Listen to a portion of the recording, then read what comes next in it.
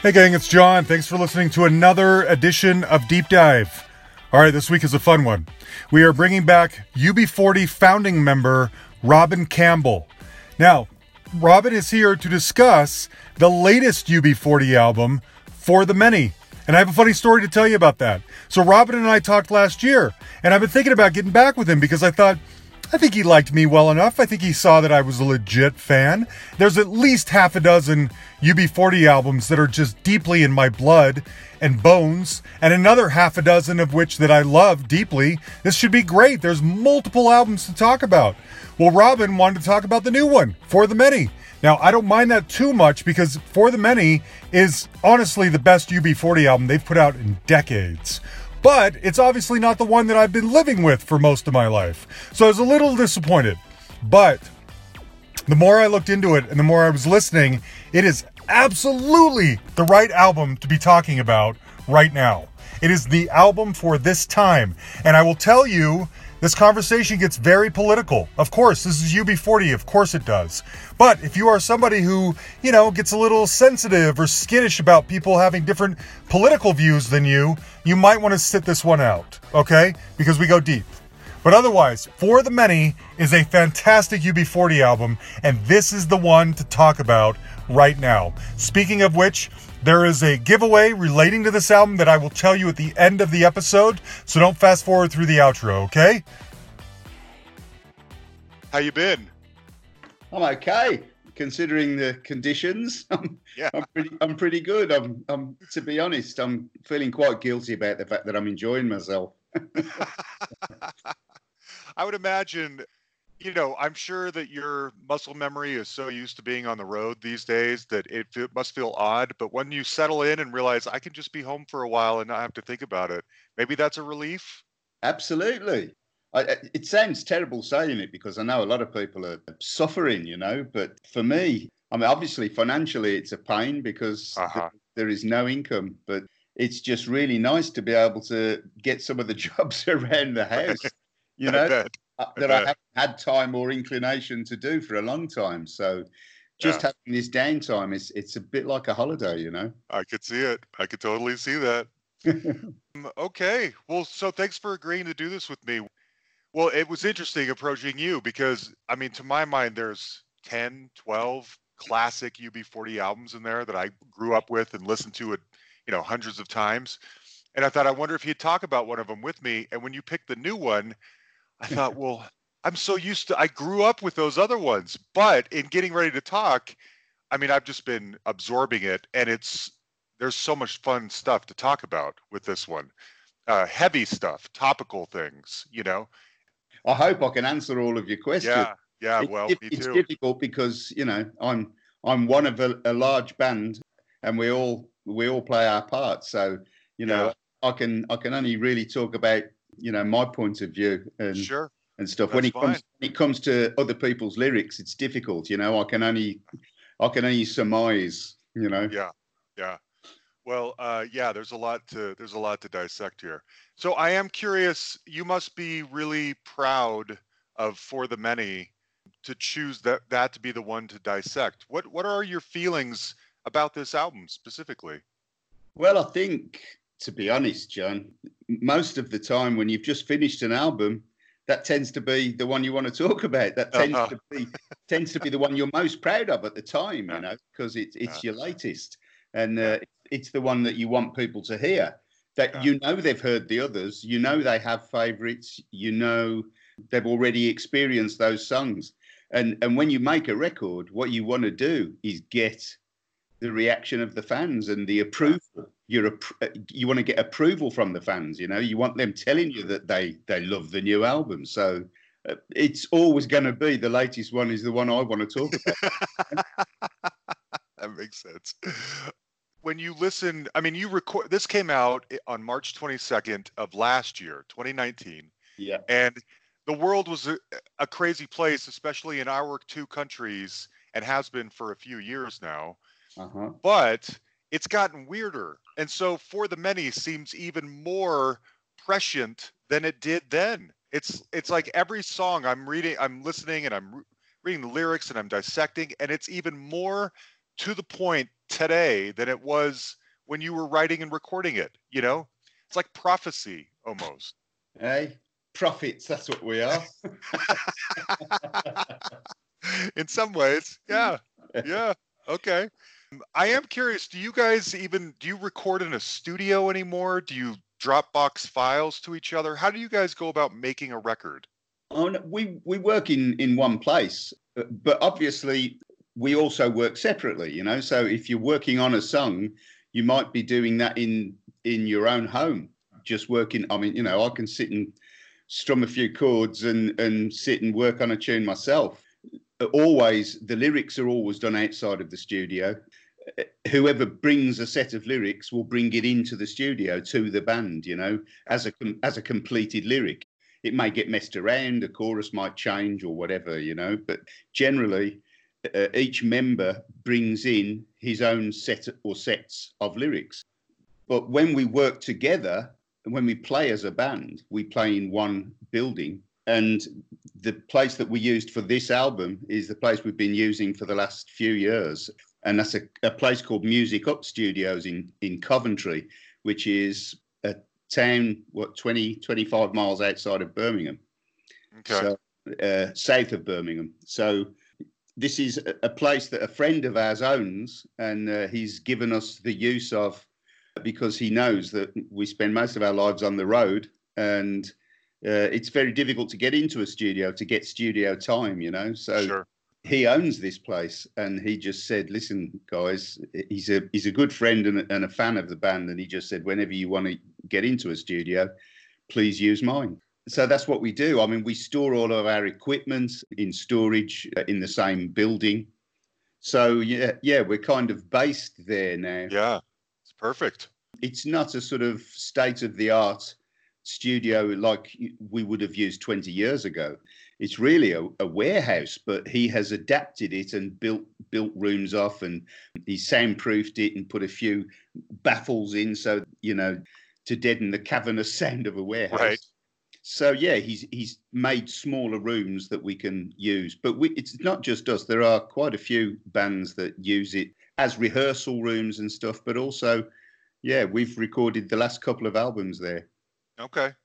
Boy, that sounds really handy, having a place that you can just call home like that. Absolutely. And we get the opportunity to go in whenever we like, really. Whenever he doesn't have another band in there, we just have open house, you know. Yeah.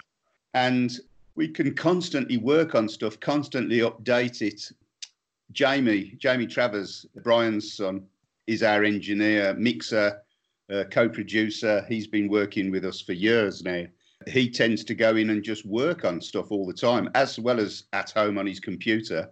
Sure. But we sort of had the whole thing mixed in there by the time we were ready, and we then booked into another, inverted commas, proper studio in Birmingham to do a final mix, you know. Okay. But really, when we put it up in the other studio, we were pretty impressed with how good it sounded. Good.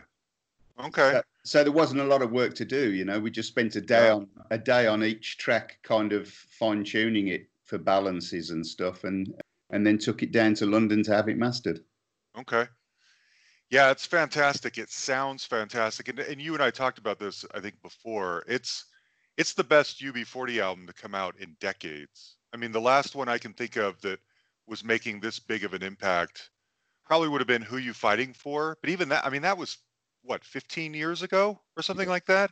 Yeah. So it's been a while since you guys came out of the gate with, I feel like, such a strong album and a strong perspective. And we should talk about the political influence for anyone who doesn't know. And there's a lot of probably Americans like me that aren't familiar with what For the Many means, who Jeremy Corbyn is, what exactly the Labour Party is. Can you kind of briefly explain to us what the ethos behind all of that is and how that motivated the album?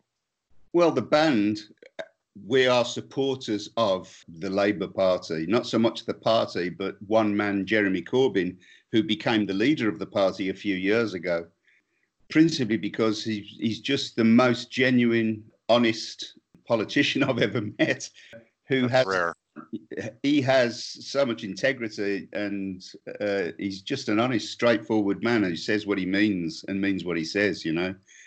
He's not your usual politician. He doesn't play those games. And we were all so impressed with him when we met him that we basically put ourselves behind him. We just stood up and got counted as total supporters of him. And when we were working on this album, I suggested to the band that we might use his slogan, which was, the slogan of the party was "for the many," rather than the few. So I said, how about if we call the album "For the Many"? And they all said, what do you think Jeremy would think? so we actually asked him, and he was delighted. He said, I'd be delighted if you use it. I think that's a great idea. So that was how it got the name, Okay. And of course, we upset half of the country because half of the country didn't vote for him and aren't going to vote for him. And, that we got all sorts of stuff on social media saying, why have you got involved in politics, and you should leave politics out of your music? And I've been a fan for years, but I'm not going to buy any more of your records, etc. Right. And we're going, well, you can't have been a fan for years because you obviously haven't been listening. That's right. We haven't changed. We have not changed in the 40 years we've been making records. We started out as anti-establishment and anti-Thatcherite, who was the leader of the day in the late 70s and 80s. And we hated Thatcher with a passion and told the world so, And people were saying then, leave politics out of your music. But that's never going to happen, No, I know. Yeah, I'll get that from time to time. I purposely don't bring up politics very often on this show, but if someone else does, I'll chime in because I feel strongly about a few things, and I'll hear from listeners like, can you just cut all the political stuff out? And my response is always, well, if you're going to boycott everything that doesn't share your politics, especially in America, I don't know what there is left for you to listen to or watch, or, you know what I mean? You're not going to watch any late night television shows. You're not going to watch any movies. You're not going to listen to any music, because I hate to say it, there's not a lot of people out there on your side on this, on this issue. But anyway, all right.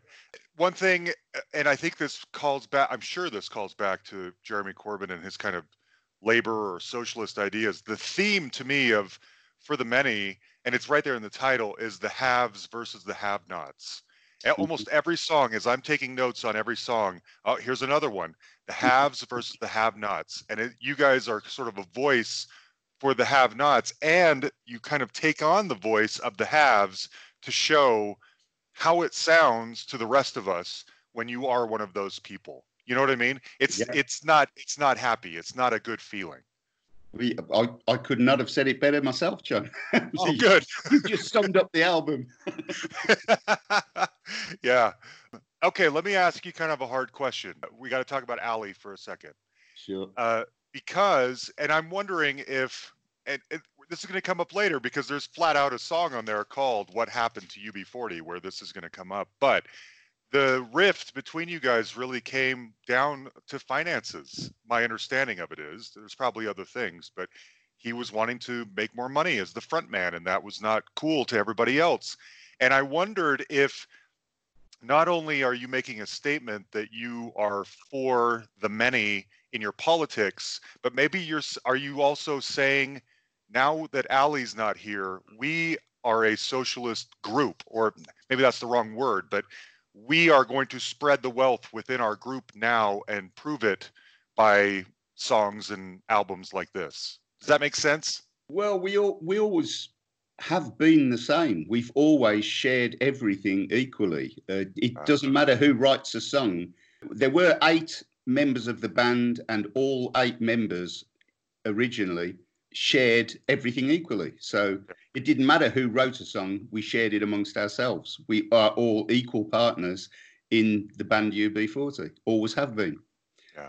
Which got difficult when, some members wanted that to change, and we just said that's not happening. It was never going to happen. And, the consequences of that were that Ali went on his own, went solo. He managed to convince a couple of the others to join him over the time.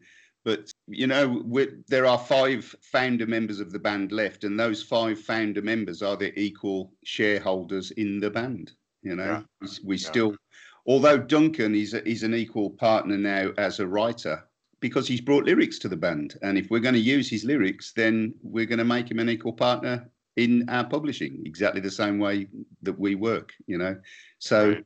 It's always been that way. And I guess socialist is what we are, It's never been any different. I mean, I think broadly speaking, we're all left-wing guys, every one of us, we all broadly agree on the problems in the world. We may not agree on the solutions, but we all broadly agree with what the problems are. So, the solution for us as a band was splitting everything 8 ways, and always was, and now it's splitting everything 6 ways.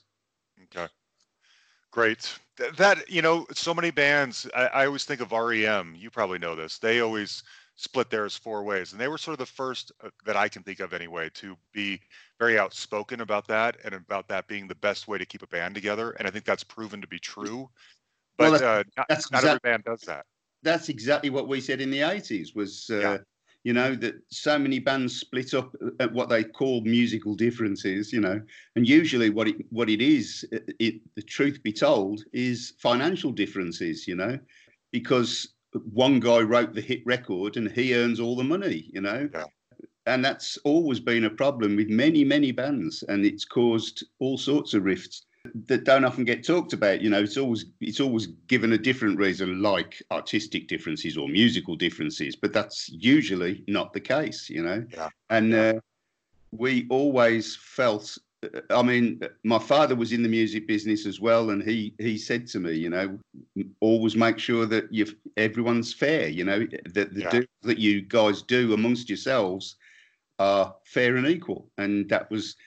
From day one, that was what we agreed was going to happen. REM are nice guys.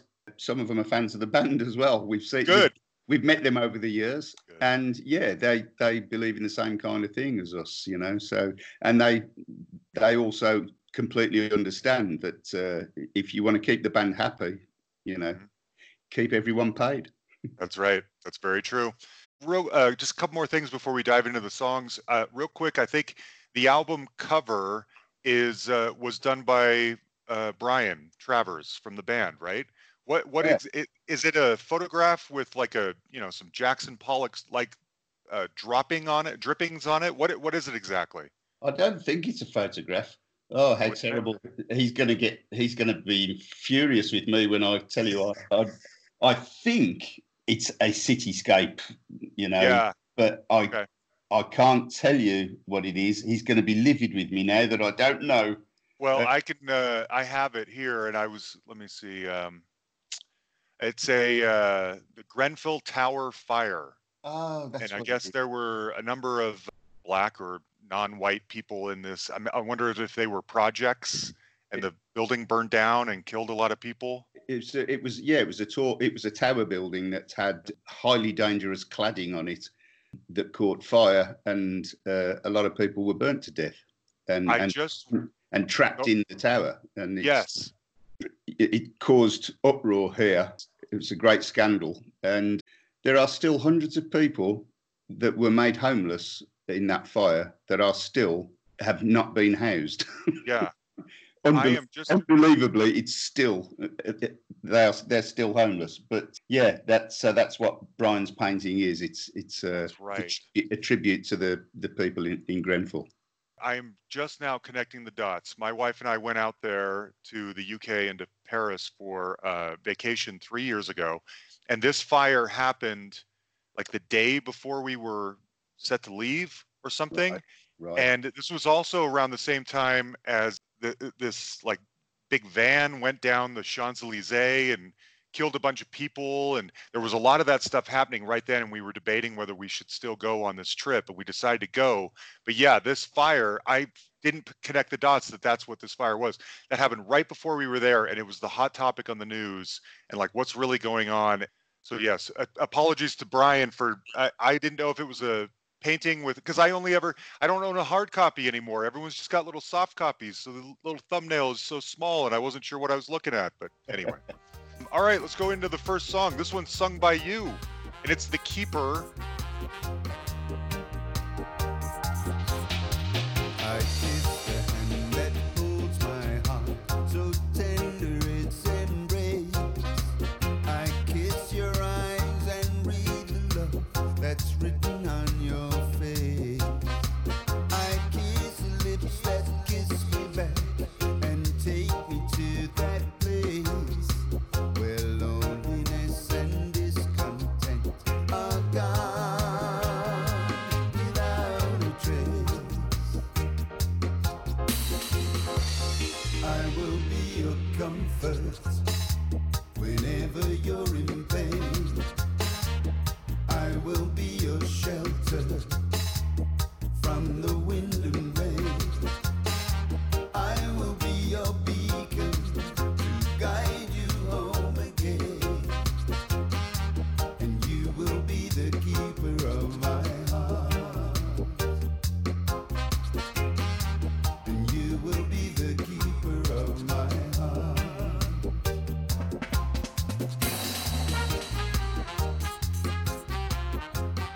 It's almost a deceptive album opener because this is more of a love song, and you're not going to hear another love song straightforwardly for the rest of the album, you know?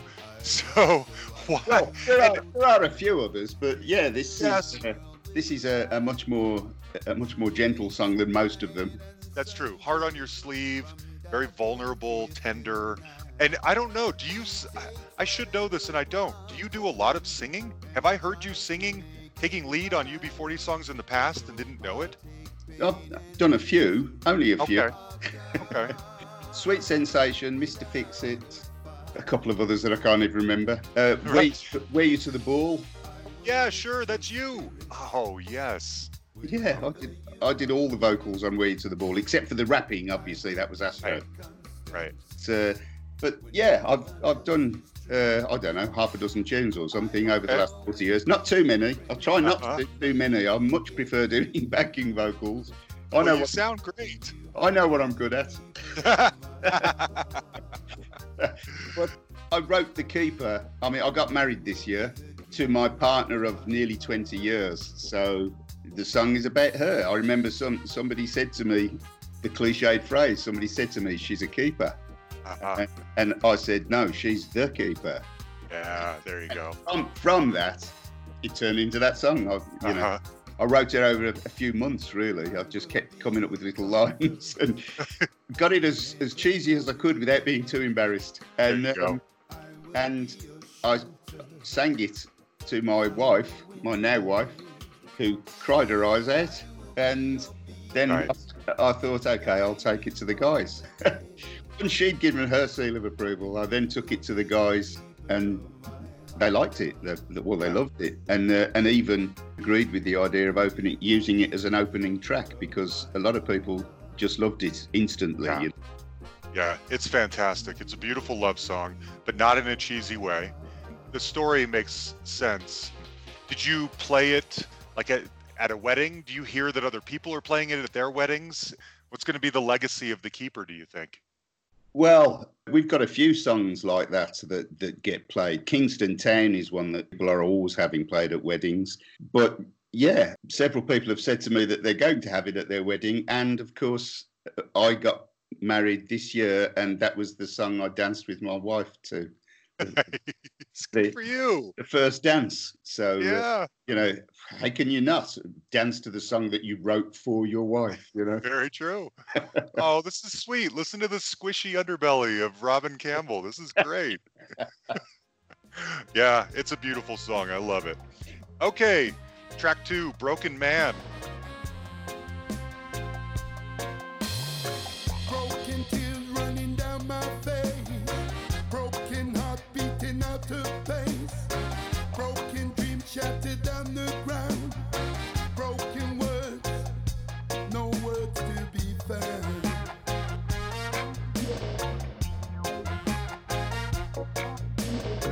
Broken promises lost on the wind, broken life broken from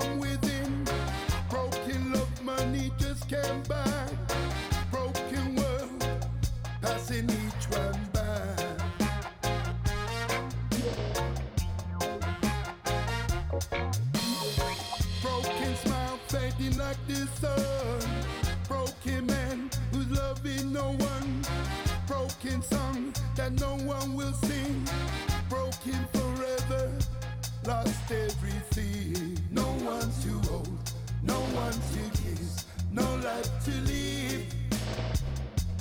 No one's too old, no one to kiss, no life to live. My beloved frozen.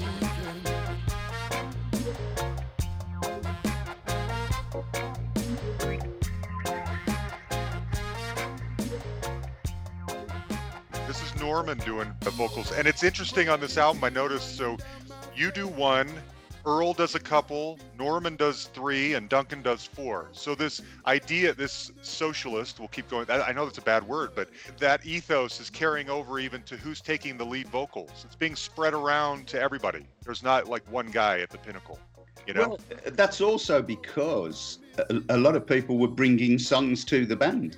I mean, there's always been a nucleus of songwriters that was basically myself, Brian Travis, our sax player, who's probably our most prolific songwriter, and Jimmy Brown, our drummer.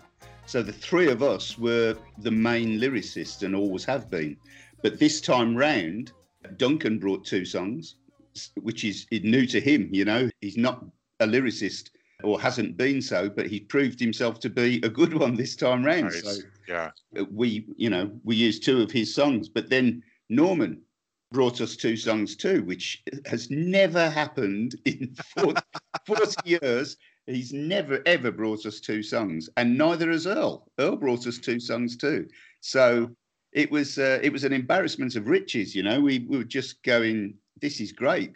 Because of some of the negativity around Ali leaving and around the last album, which was Getting Over the Storm, which had some country songs on it, there was some negativity about that album. And we wanted to show that we're still the reggae band that we always have been, and show the range of the band, you know, and also the political content is still there. So to have everybody from the band bringing us lyrics, you know, was, as I say, it was brilliant. And when Norman brought the songs, he'd already demoed them for us. He'd already sung them. So we said, "You're going to sing these songs?" And he went, "Yeah, okay, if you want me to." So that was it, you know. It were no longer Duncan's songs; they became Norman's songs. And the same with Earl. There was nobody else was going to do Earl's tunes except Earl, you know. Right. I don't think Duncan would have dreamt of trying to do either of them, Right. because they're so in the style of Earl, you know, rappy type of tunes. There's no way Duncan would have tried to have done that. But yeah, the fact that everybody brought a couple of songs to the table was great fun. Apart from Jimmy, who only brought 1. But it was a good one. Yes, it was. Broken Man, it's kind of dirtier and dubbier compared to The Keeper, which is out of the gate a really, straightforward, beautiful song. It lists all these things that are broken, like, broken within the system. You have a lot of guests on this, and I wanted to at least give some shout outs to some of those people. Kabaka Pyramid. I don't know who I don't know who any of these people are. I guess I'm not as deep in, I like you. I mean, I love you guys, but I don't go as deep into reggae as I should probably. Who's Kabaka Pyramid, and why was he the guy to be on this song? Well, we wanted to do a lot of collaborations on this album, but we also wanted to do a collaboration album as well, which we have done, and will be coming out in the next couple of months. Nice. So that'll be the new album for us to talk about. Yes. And this I read about this somewhere. I believe this is kind of like going back to Bagariddim. That's right. Right? It's a new people rapping over your songs or music that you're playing. Okay. Absolutely. You remember Little Bagariddim was the first, which was like a 3-track EP, and that had the track we did with Chrissy, I Got You, Babe, and a track with Pato Banton, and Don't Break My Heart, which was another top 5 hit in the UK for us. So, and Chrissy's tune went number 1, of course. I Got You, Babe, the Sonny and Cher song, went number 1 for us in the UK. So that was a very successful little EP, and that was kind of a taster of what was coming, because we were working on the full album, Bagariddim. Yeah. And Bagariddim, as you've already said, is a collaboration album where we used a lot of local Birmingham reggae artists, well, reggae rappers, really, MCs, DJs, those kind of guys, like Pato. We did that album and we called that Bag of Rhythm. So this one is the same kind of thing, but a bit more international. We've used artists from around the world, different artists that we've met and played with, artists that are up and coming, like Kabaka Pyramid, who is a superstar in Jamaica.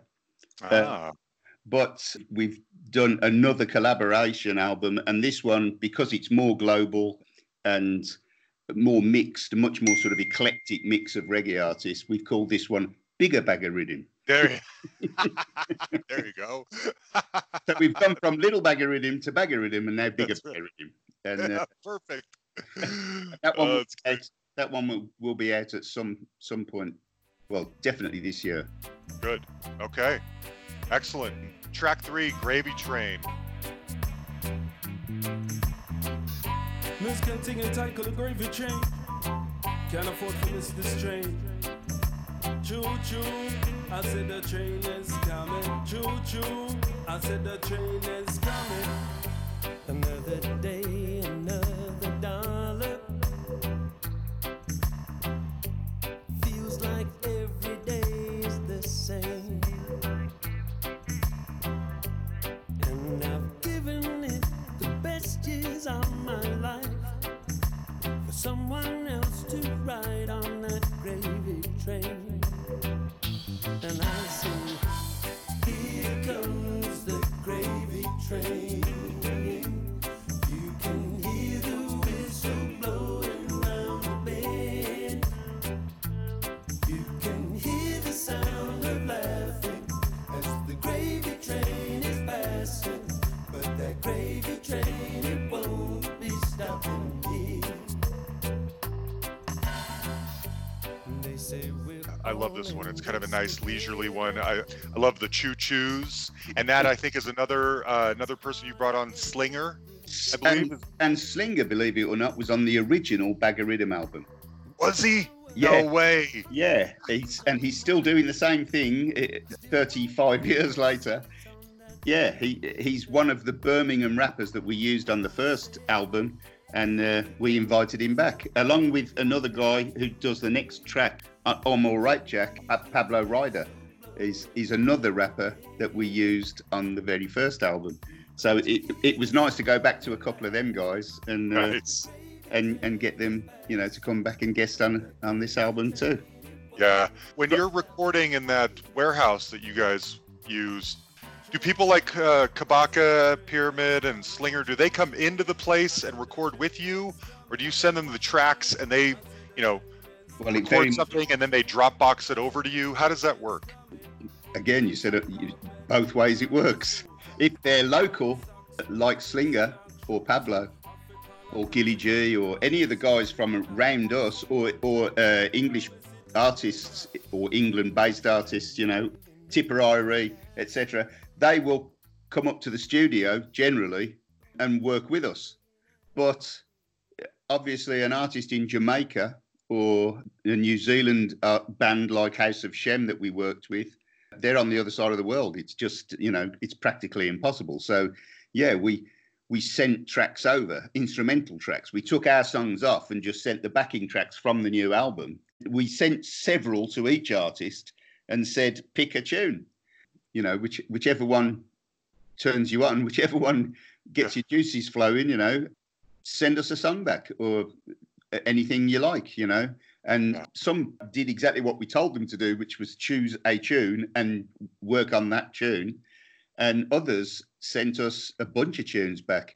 House of Shem, the New Zealand band, they did, I think, they sent us 3 songs, and they were all so good that they're all on the collaboration album. Because we couldn't pick, they were all so good. And they're a band we've worked with a lot whenever we go down. In fact, the next tour we do in New Zealand and Australia, we'll be having them supporting us again because they're very nice. They're really a hot band. But Kabaka Pyramid, we sent him the Broken Man track along with a few others, but he chose the Broken Man because I guess it's a heavier track, it suited his style. As you've already said, it's a much harder track than something like The Keeper. I mean, quite a few people picked The Keeper and did something on The Keeper, but Kabaka is a heavier artist, so he chose the heavier track, which sort of lends itself to a heavier dub, you know. And he sent us back that version, and we loved it. So we were going to just have that on the collaboration album, but we liked it so much that we decided to put it onto the main album. Yeah. Use it as part of, you know, Norman's track. Right. That's the thing I noticed with all of the toasting or rapping or whatever, the appearances that happen in pretty much every song on here. They all make sense. They very seamlessly are interwoven into these songs, you know? They make sense to have some singing and some rapping or toasting going on in the same tune. But I could see pulling that part out and then just separating it all and making it its own bigger bada rhythm album at some point, because each appearance is very special. Everything everybody's doing, they're improving on the songs without changing the nature of them, I guess is what I'm saying. Yeah, all of the contributions on the For the Many album have stayed on For the Many. They've done other tracks. Got it. For the Bag of Rhythm, they've done other tunes on other backing tracks. Got it. Okay. All right. Yeah. So track 3, Gravy Train. Just real quick, this is the longest song on the album. It kind of finds a really spacey dub place and stays there for a couple of minutes near the end. Duncan is singing this one, and Duncan is singing the next one, I'm All Right, Jack. Don't you give me your hard luck story. I don't care now, you voted for me. I know austerity's breaking your back, but I'm alright, Jack. Don't complain that there's no state housing. I bought mine, made a profit of thousands. There's not many left, but I can't help that. But I'm alright, Jack. I'm alright, Jack. I'm alright, Jack. I'm doing okay. There's no more to say. Everything's going just fine. You're struggling, I know, but even so, I'm sick of hearing you whine. Don't you tell me you can't get a house. I've got two and I'm renting one now. Okay, private landlord. I love this tune. This might be my second favorite song on the album, I think. Both of those tunes sum up what you were saying before about the haves and the have-nots, you know? The Gravy Train is pretty much self-explanatory, and I'm All Right, Jack doesn't leave a lot to the imagination. Nope, it sure doesn't. They're both, the Gravy Train was Jimmy, our drummer, his song, and I'm All Right, Jack was written by Duncan. On both those songs, on my notes, I have haves and have-nots written down because that's the common theme. But I'm All Right, Jack is great because it seems like it's sung from the perspective of a wealthy landlord, and he's like, you know, what are you guys complaining about? I've got a couple of houses. I even rent one of them out. You know, like there's money to be made. Get off your butts. Exactly.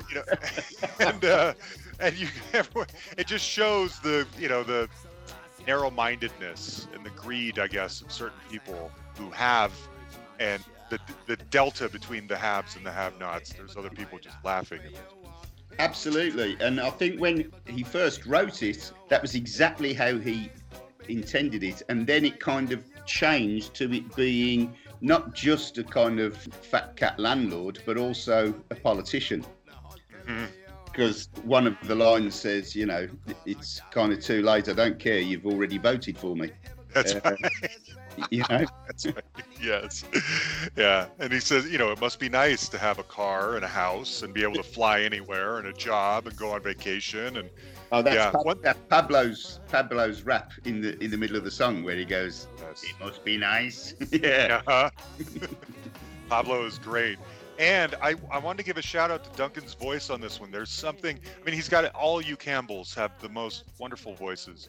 But his voice in here sounds very kind of Motown-y to me. It's it's a little bit different. There's a slight Motown-y, very R&B, soulful, American Stax or Detroit sound. How funny you should say that. That is creepy, John. Really? Why? Well, he brought me that song probably 2 years ago now. He said, I've written this song. What do you think? And we were sat in a bar and he sang it to me. And I said, well, I love the lyrics. Obviously, the lyrics are brilliant, but the melody sounds like a folk song. You know, it's just a bit too ordinary. And he was going, what do you mean? What do you mean? You know, and I said, just work on the tune a bit, you know, give it a bit more work. And he went away and he came back and he sang us another version of it. And I just went, it's still not as good as it could be, you know. You're letting the lyric down with the melody and all of that, you know, and it's a bit hackneyed, a bit cliched and all that. And I said to him, think Stevie. Yes. And I said, it needs a bit more soul. Yeah. And I said, just think Stevie, channel Stevie, because he's a massive Stevie Wonder fan, Duncan. I just said, channel Stevie. And imagine, would Stevie sing it like that? And he went, no, I suppose he wouldn't, you know. Then he went away. And he came back like a week later and said, okay, I've completely rethought the tune. And he sang it to us. And we all just looked at each other and went, okay, get it down. That is so funny because, yes, I can hear that. Yeah. I can hear a Stevie or I don't know, like a David Ruffin or Eddie Kendricks or somebody like that. He's channeling them. Soul. Absolutely old style. Yes. Or Tamla Motown, if you like, you know. Yeah. It's got that feel to it, even not musically, but melodically for definite. Yes. For definite, yeah. He did exactly what he was supposed to do. He came back with a much more soulful take on the song, you know, and it transformed it for me, and I think for the rest of the band, because everybody else were kind of looking awkward at each other and going, it's not right, you know, it's not good. The tune, I love the lyrics, but I can't stand the tune, you know. And eventually he came back and he transformed it. So that was how it made it onto the album. Nice. I love it. Man, I hadn't thought of that before. What a vulnerable position to be in. If you're the new guy, he's been there for 10 years, but you know, he's trying to start writing. He's going to be the new guy. Yes, true. And he's coming to your warehouse where the whole band is there. He's like, guys, I got an idea. And he starts singing it. And you can hear the whole room just kind of goes flat. I don't know. What a vulnerable position to be in, you know? And that's music. It's the same for every member. Every guy who brings a song in. I mean, Jimmy was the same. He, believe it or not, Jimmy never sings, but he sang us Gravy Train. He demoed it for us and sang Gravy Train. And we all loved it, you know, but then Duncan had to learn it and do it. But it's the hardest thing in the world to bring a tune into people, and you just don't know how they're going to react. And when they all go, I love it, yeah, it's the greatest feeling in the world, you know, because you've passed the test. Your guys have just given you the stamp of approval, you know. That's okay. We'll use it. It's horrible when you don't get that initial stamp of approval, when everyone's looking at each other awkwardly. That's right. Oh man, you come up with the goods, you know. Yeah, I'm not a musician, but that sounds horrible. Okay, track 5, Moonlight Lover. This is the first single off of the album.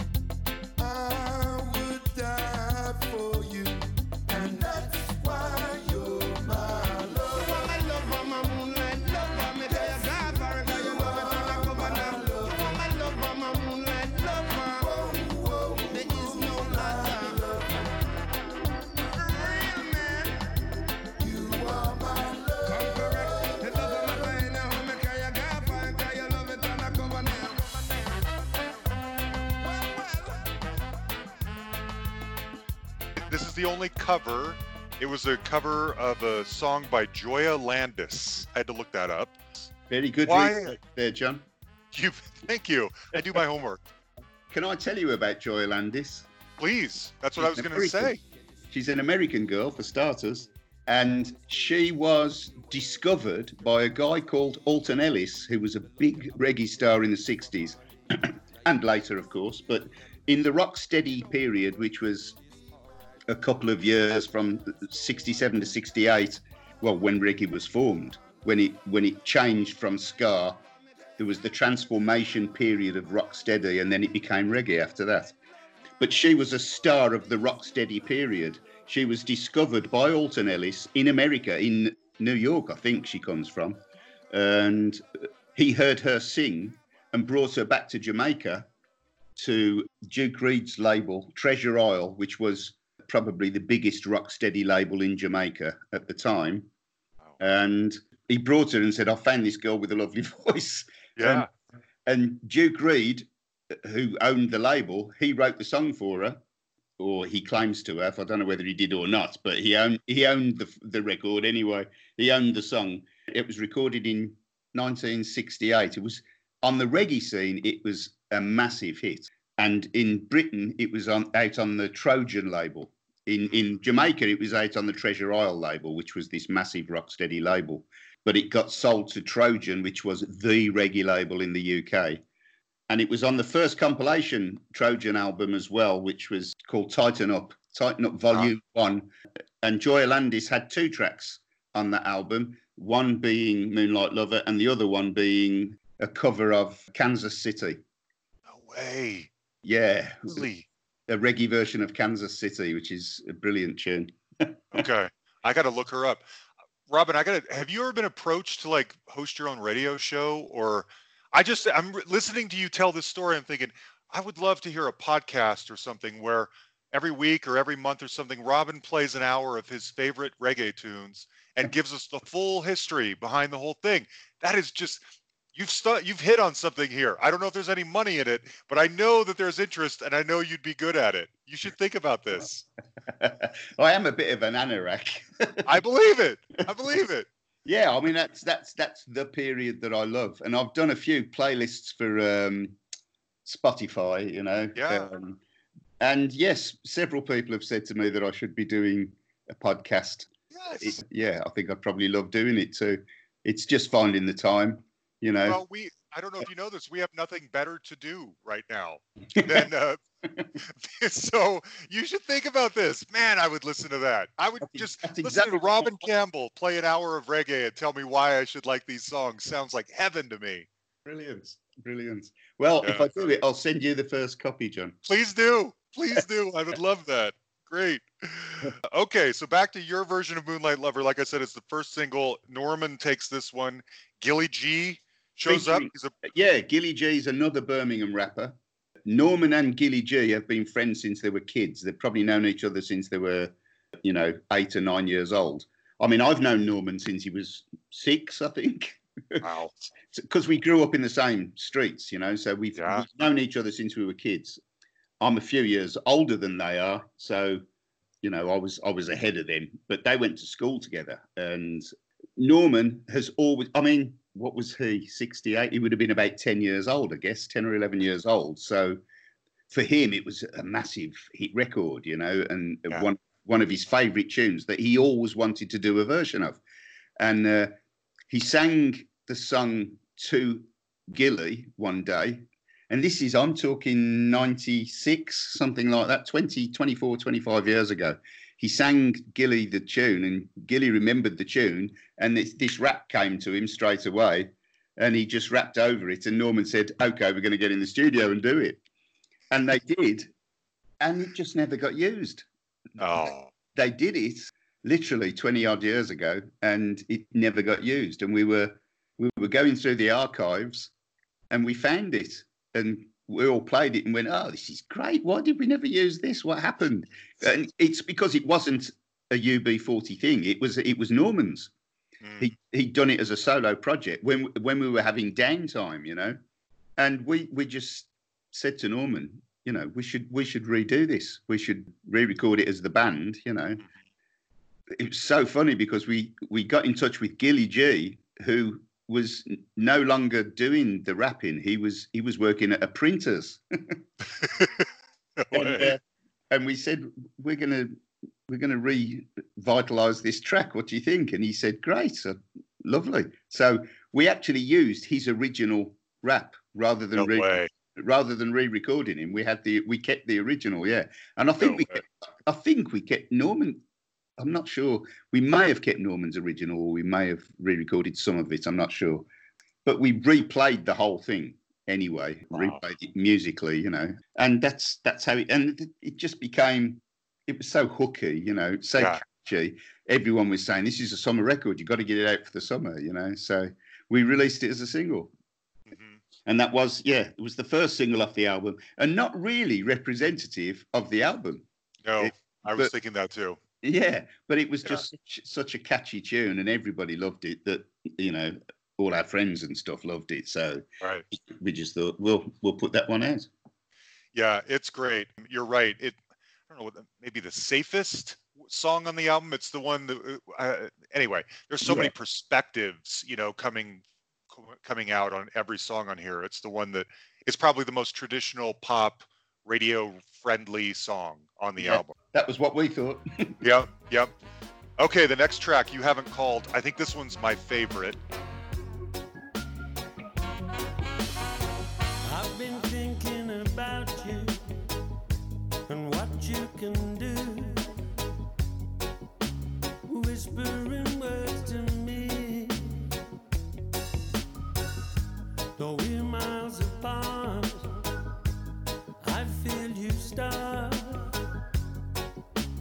going to work on me. I'm in a hotel room alone, staring at the phone. I smoke another cigarette. You haven't called me yet.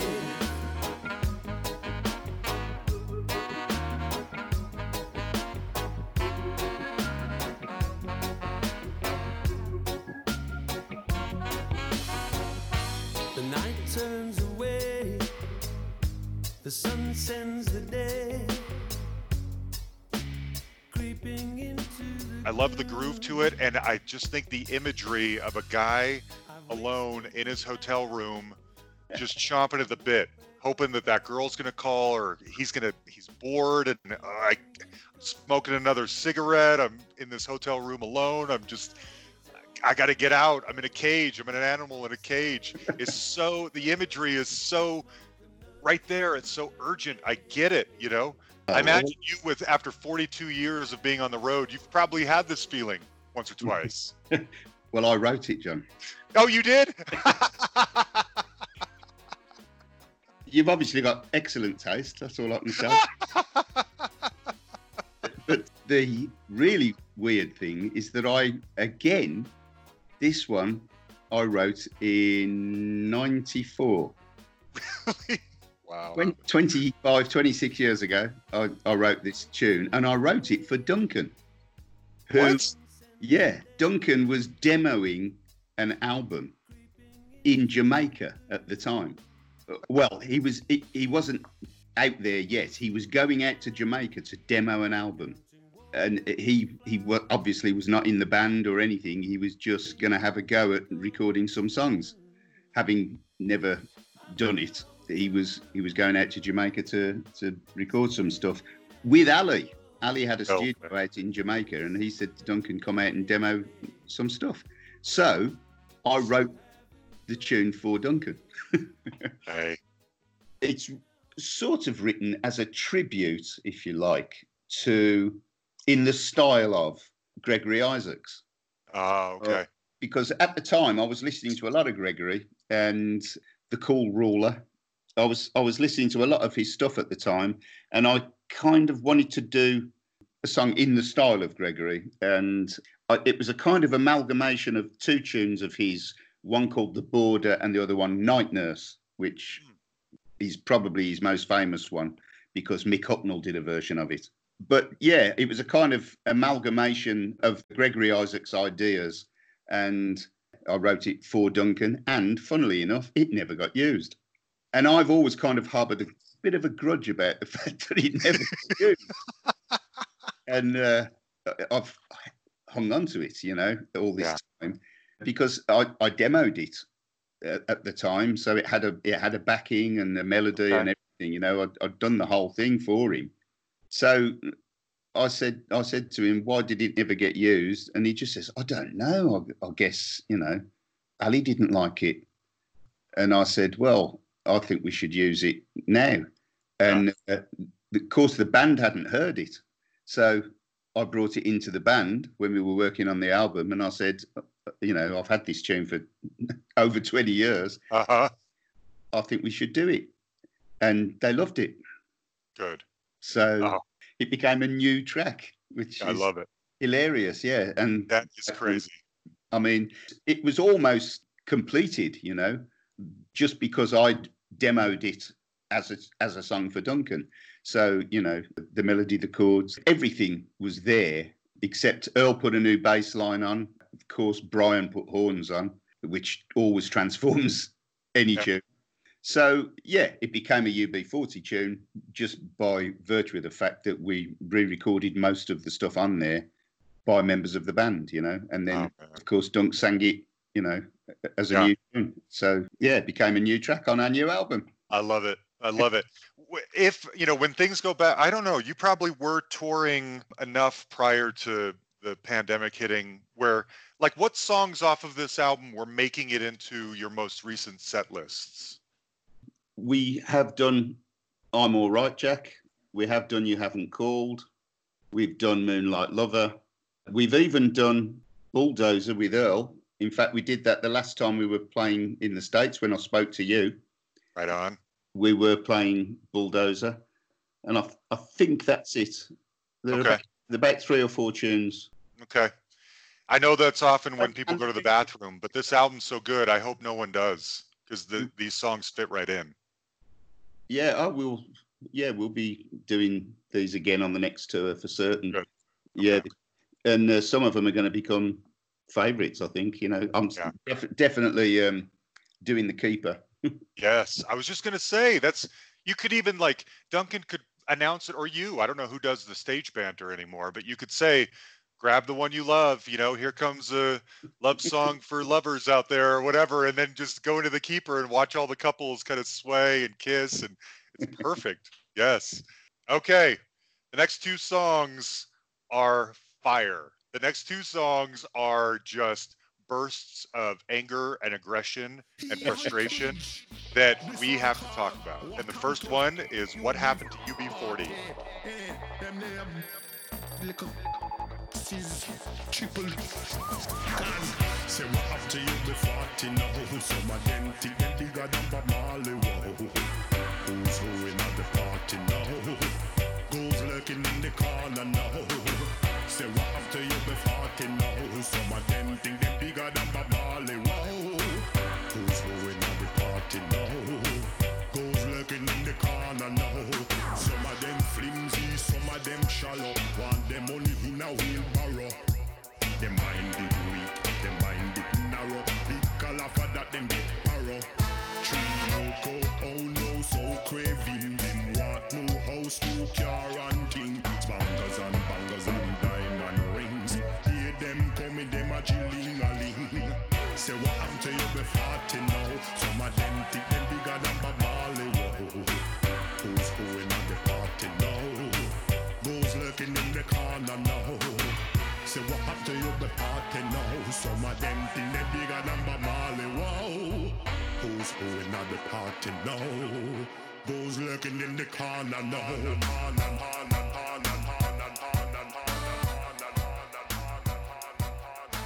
Earl does both of these. They're both in the rapping, toasting style, no singing. Well, what people don't know about Earl is that he's very much into the heavier side of music. He loves jungle. He's got a jungle record label. He's had a few dance hits that nobody knows are anything to do with him. But he owns and manages Circus Records, which is his label, so he releases different rapping artists, and it's heavier stuff than he does with UB40. So whenever Earl gets involved, it tends to be a more aggressive type of music, you know, and that's very much what both of those tunes are, as you say. Yeah.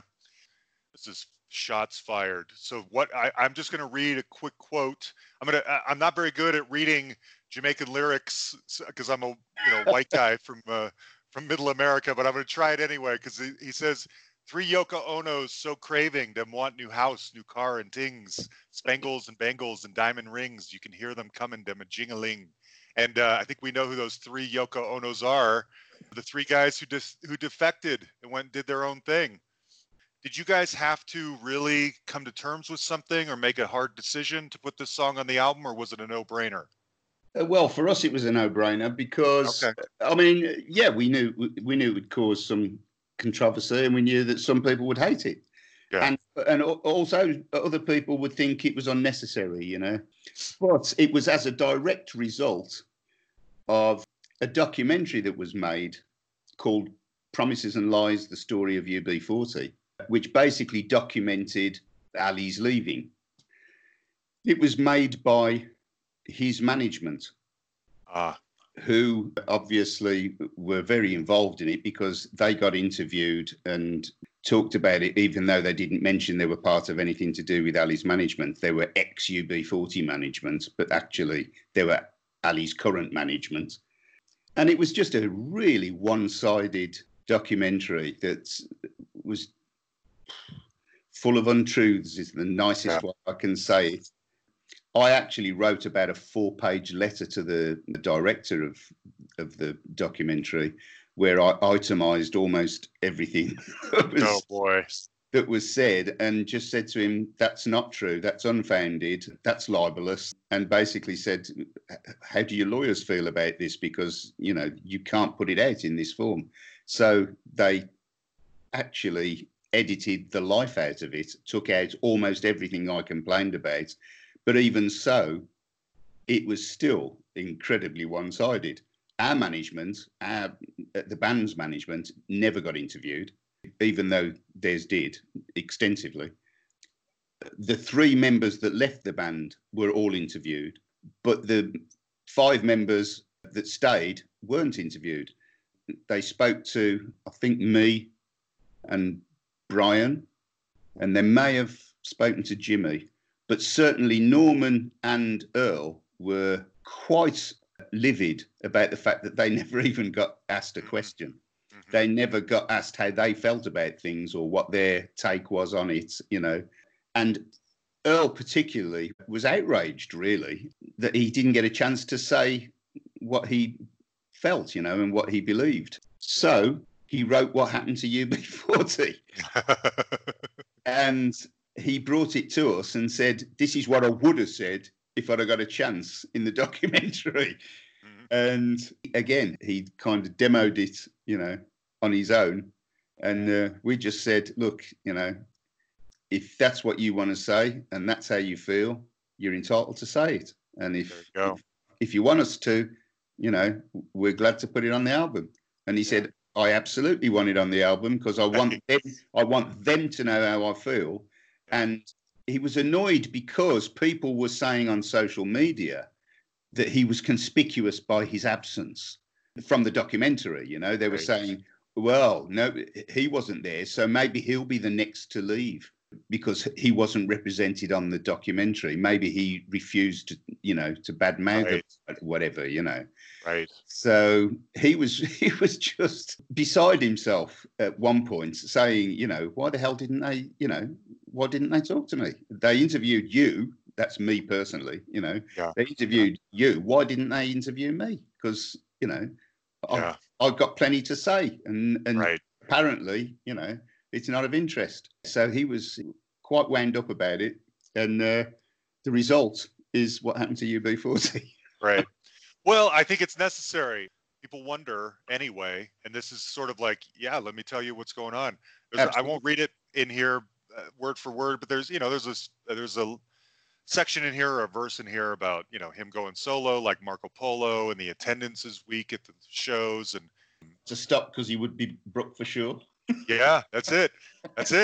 And I think I mentioned last time we talked, I saw Ali's version here in Denver a couple of years ago. It was a real disappointment. And I should say that I'm not as close to this. I love you all. I wish, I want the best version of UB40 out there because I love the music so much. But it just felt like somebody pressed a button and all the songs were pre-recorded and they all kind of sounded the same. And it was just a real letdown. I'm not trying to gang up on Ali here. I'm just saying that I saw one of those shows and it was just not what I wanted, Yeah, a lot of people have said that to us, and it's pretty obvious. If you're an Ali fan, then you're going to still be happy when you go see him. If you're a UB40 fan, then you're missing most of the band.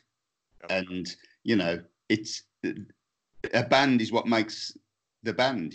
It's like going to see Paul McCartney and Wings and thinking you're seeing the Beatles. It's a good point. Oh, that's true. Yeah. Okay. Yeah. Well, good. I think the fans. That's the first time I've ever thought of that one. Believe me. That's a good one. You should use that. Yeah. I think the fans needed a song like this, and it sounded definitely like Earl needed to get this off his chest, and so it's excellent. That is exactly what it is. It's him getting it off his chest and telling everybody how he feels about it. When he says, their mind is weak, their mind is narrow, some of them flimsy, some of them shallow. They want their money in a wheelbarrow. That is pretty self-explanatory. Mm-hmm. Yep. And the allusions to UB40 being bigger than Bob Marley, I'm guessing that's an Ali quote, probably. Yep. Anyway. That's an interview that he did where he actually said that. Yeah, well, there's just things you don't say. Even if you've sold more, you don't say that. No. Never. So, anyway, okay, so continuing with Earl's anger, we're going to go to Bulldozer. Him coming like a bulldozer, chihuahua, chumpy, said your head must be full up a bumpy. Him do must see crackers, him crazy, no tutoring Billy like a baby. What a vindictive or racist man, but him plan backfire. The circuit judges call him a liar. Him is a man in love to play with the fire, but too much brimstone him gone here wire. Him and Rocky Boy coming like pariahs. Listen to me higher, jump, said your head must be full up a lumpy, because him a take home over. Him coming like a bulldozer.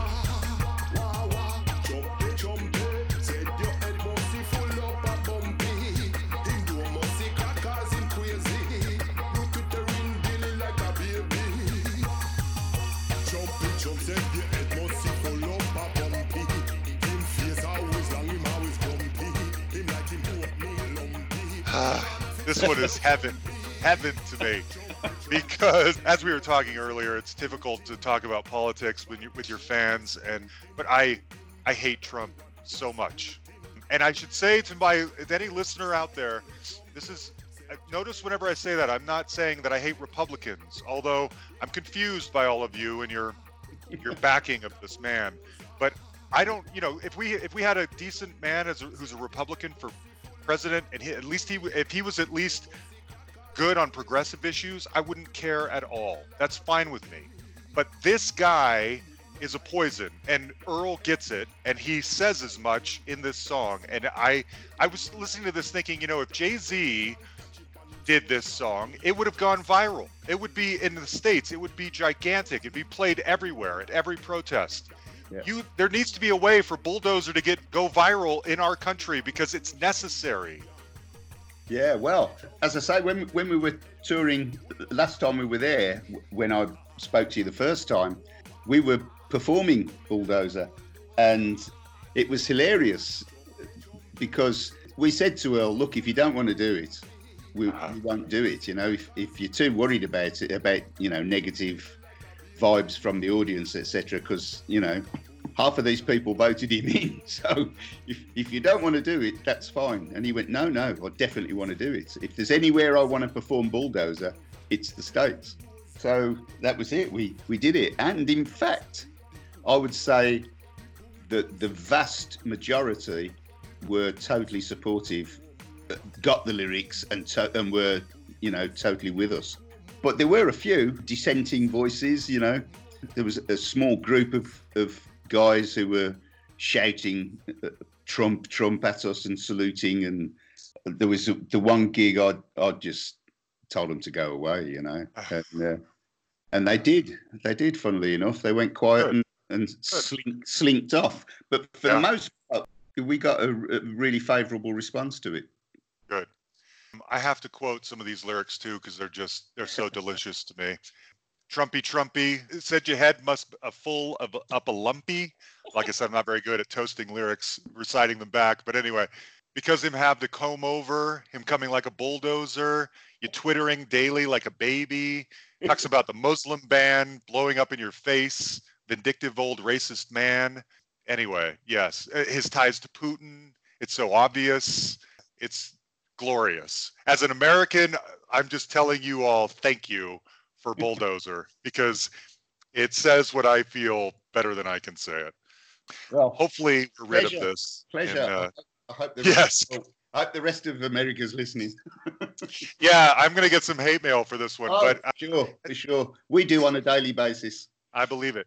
And, I was debating whether to go here or not, but I think with the Black Lives Matter movement that's happening so heavily right now, as it should, it's important to speak out even more on stuff like this. And that's why I say, and I really want to clarify for anyone who's getting angry at the things I'm saying, this is a Trump issue to me personally. Like I said, if you show me a good Republican, I'm fine with that. This is a Trump issue, and the handling of what's going on in our country right now is not good. And you have to speak out at a time like now.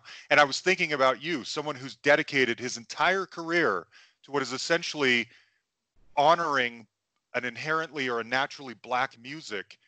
What are some of do you have I imagine you have strong feelings about this. Absolutely. And I think in the current climate, you have to stand up and be counted. Yes. You've got to say how you feel about these things. And Yes. That's what's so lovely about the artistic side of the world. Creative people are not afraid to stand up and be counted generally, and it's nice to see that people in the arts and people in music and film and theatre, etc., are, especially on this side of the pond, and I'm pretty sure on that side of the pond, for the most part, are standing up and saying the right things and doing the right things. Yep, I would agree. Okay, let's move on to other things and get off the political, because I could go on and on. Anyway, second to last song, Poor Fool. This kind of brings it all back to normal.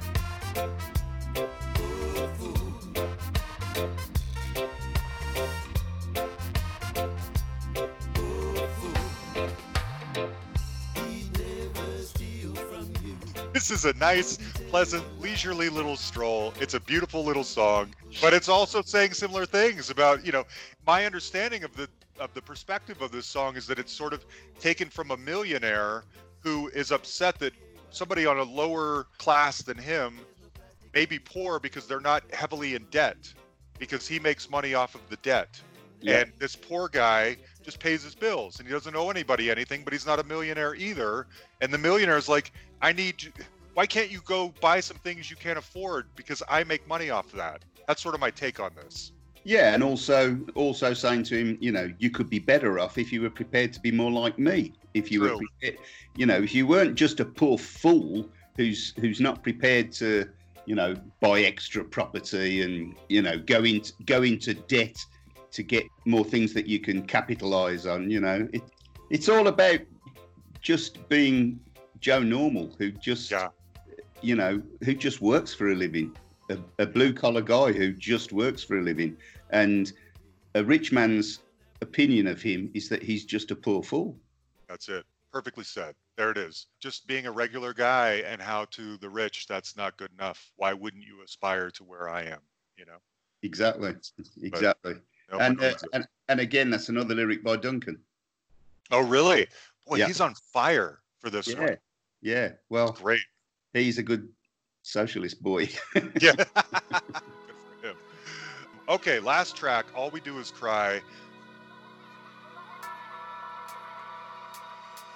We see mothers cry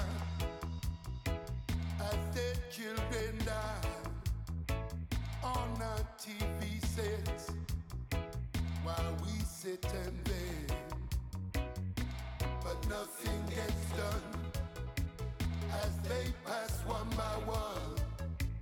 All they do is die. All they do is die.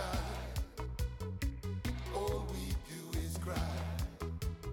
We see babies dead, bloated bellies, nose flayed, body all in pain. The screams are in vain, but nothing gets done as they pass one by one. All they do is die. All they do is die. All we do is cry. We see graves in a row, fathers' tears head low. No one stops to question why they suffer and they die. Still nothing gets done as they pass one by one. All they do is die. All they do is die. All we do is cry. All they do is die. All they do is die. All we do is cry.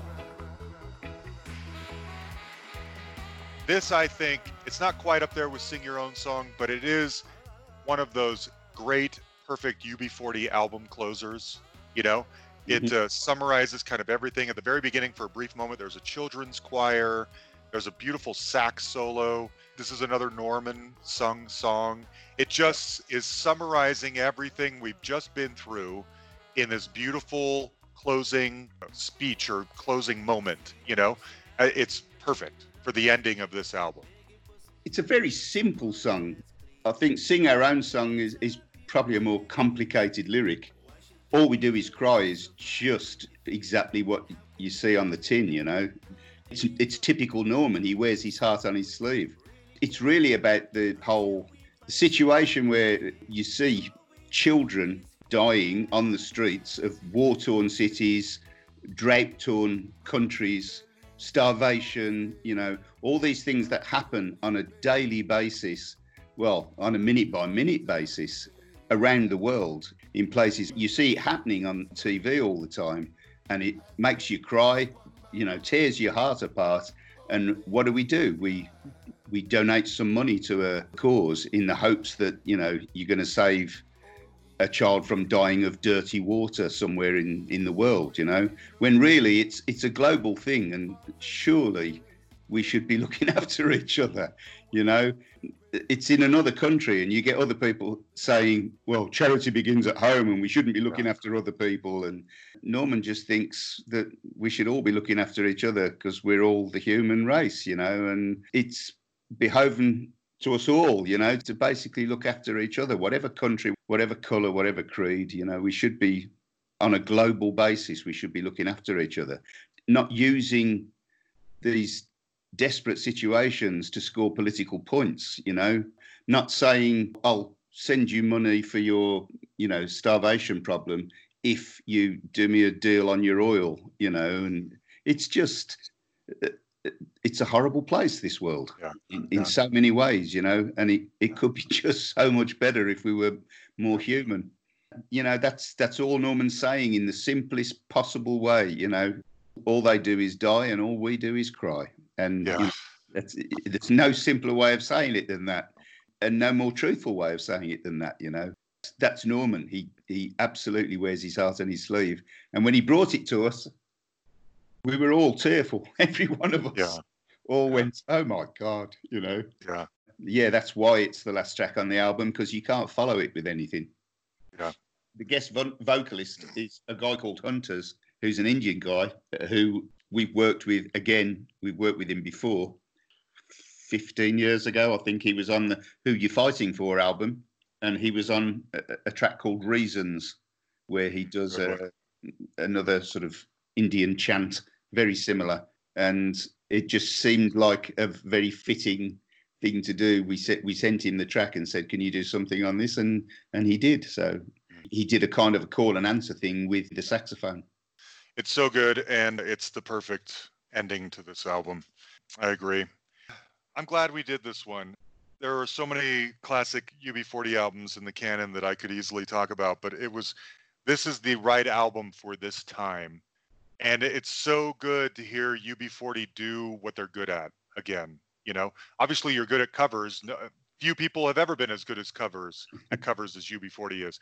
But it's so nice to hear from UB40's political perspective on the way of the world right now, because it's been a while. And so this is the perfect album for this time, I think.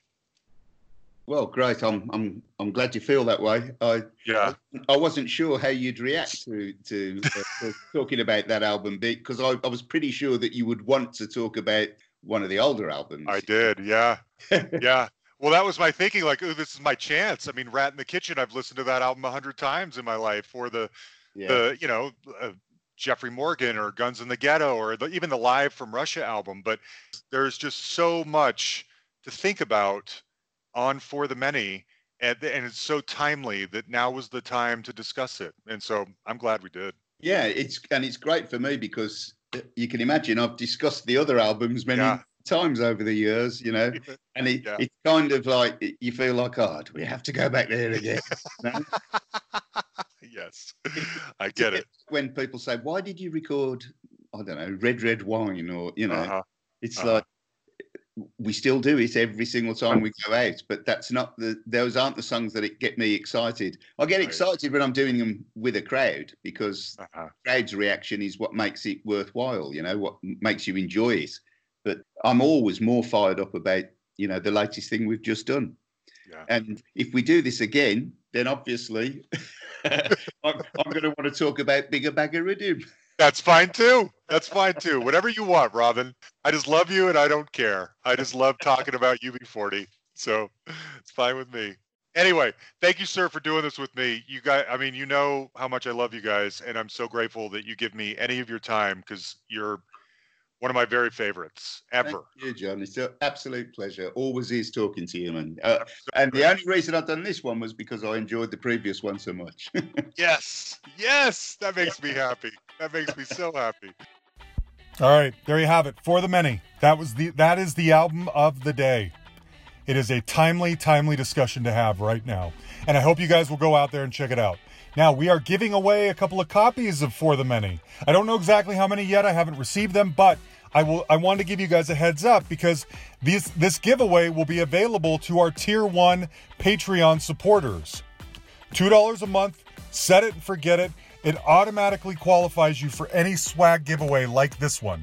So as soon as they arrive, as soon as I get them, I will be posting on the Patreon page to all of our supporters that they are available and when the giveaway is going to be done. So this gives you a little bit of time. If you want a free copy of For the Many on CD, get over to Patreon. The link to sign up is in the description of this show. You can just tap right on it and go in there and do it. There's also the second tier, which is $5 a month. That way I will tell you every upcoming interview I have, although I don't tell everyone about the bonus stuff like the deep dives, but the big Tuesday ones I do. And you can submit questions for possible inclusion in the interview, okay? Those are the rules. Anyway, huge thank you to Robin for talking with me. I love UB40's so much, and I hope everyone got turned on to For the Many in this conversation, okay? We will talk to you guys soon.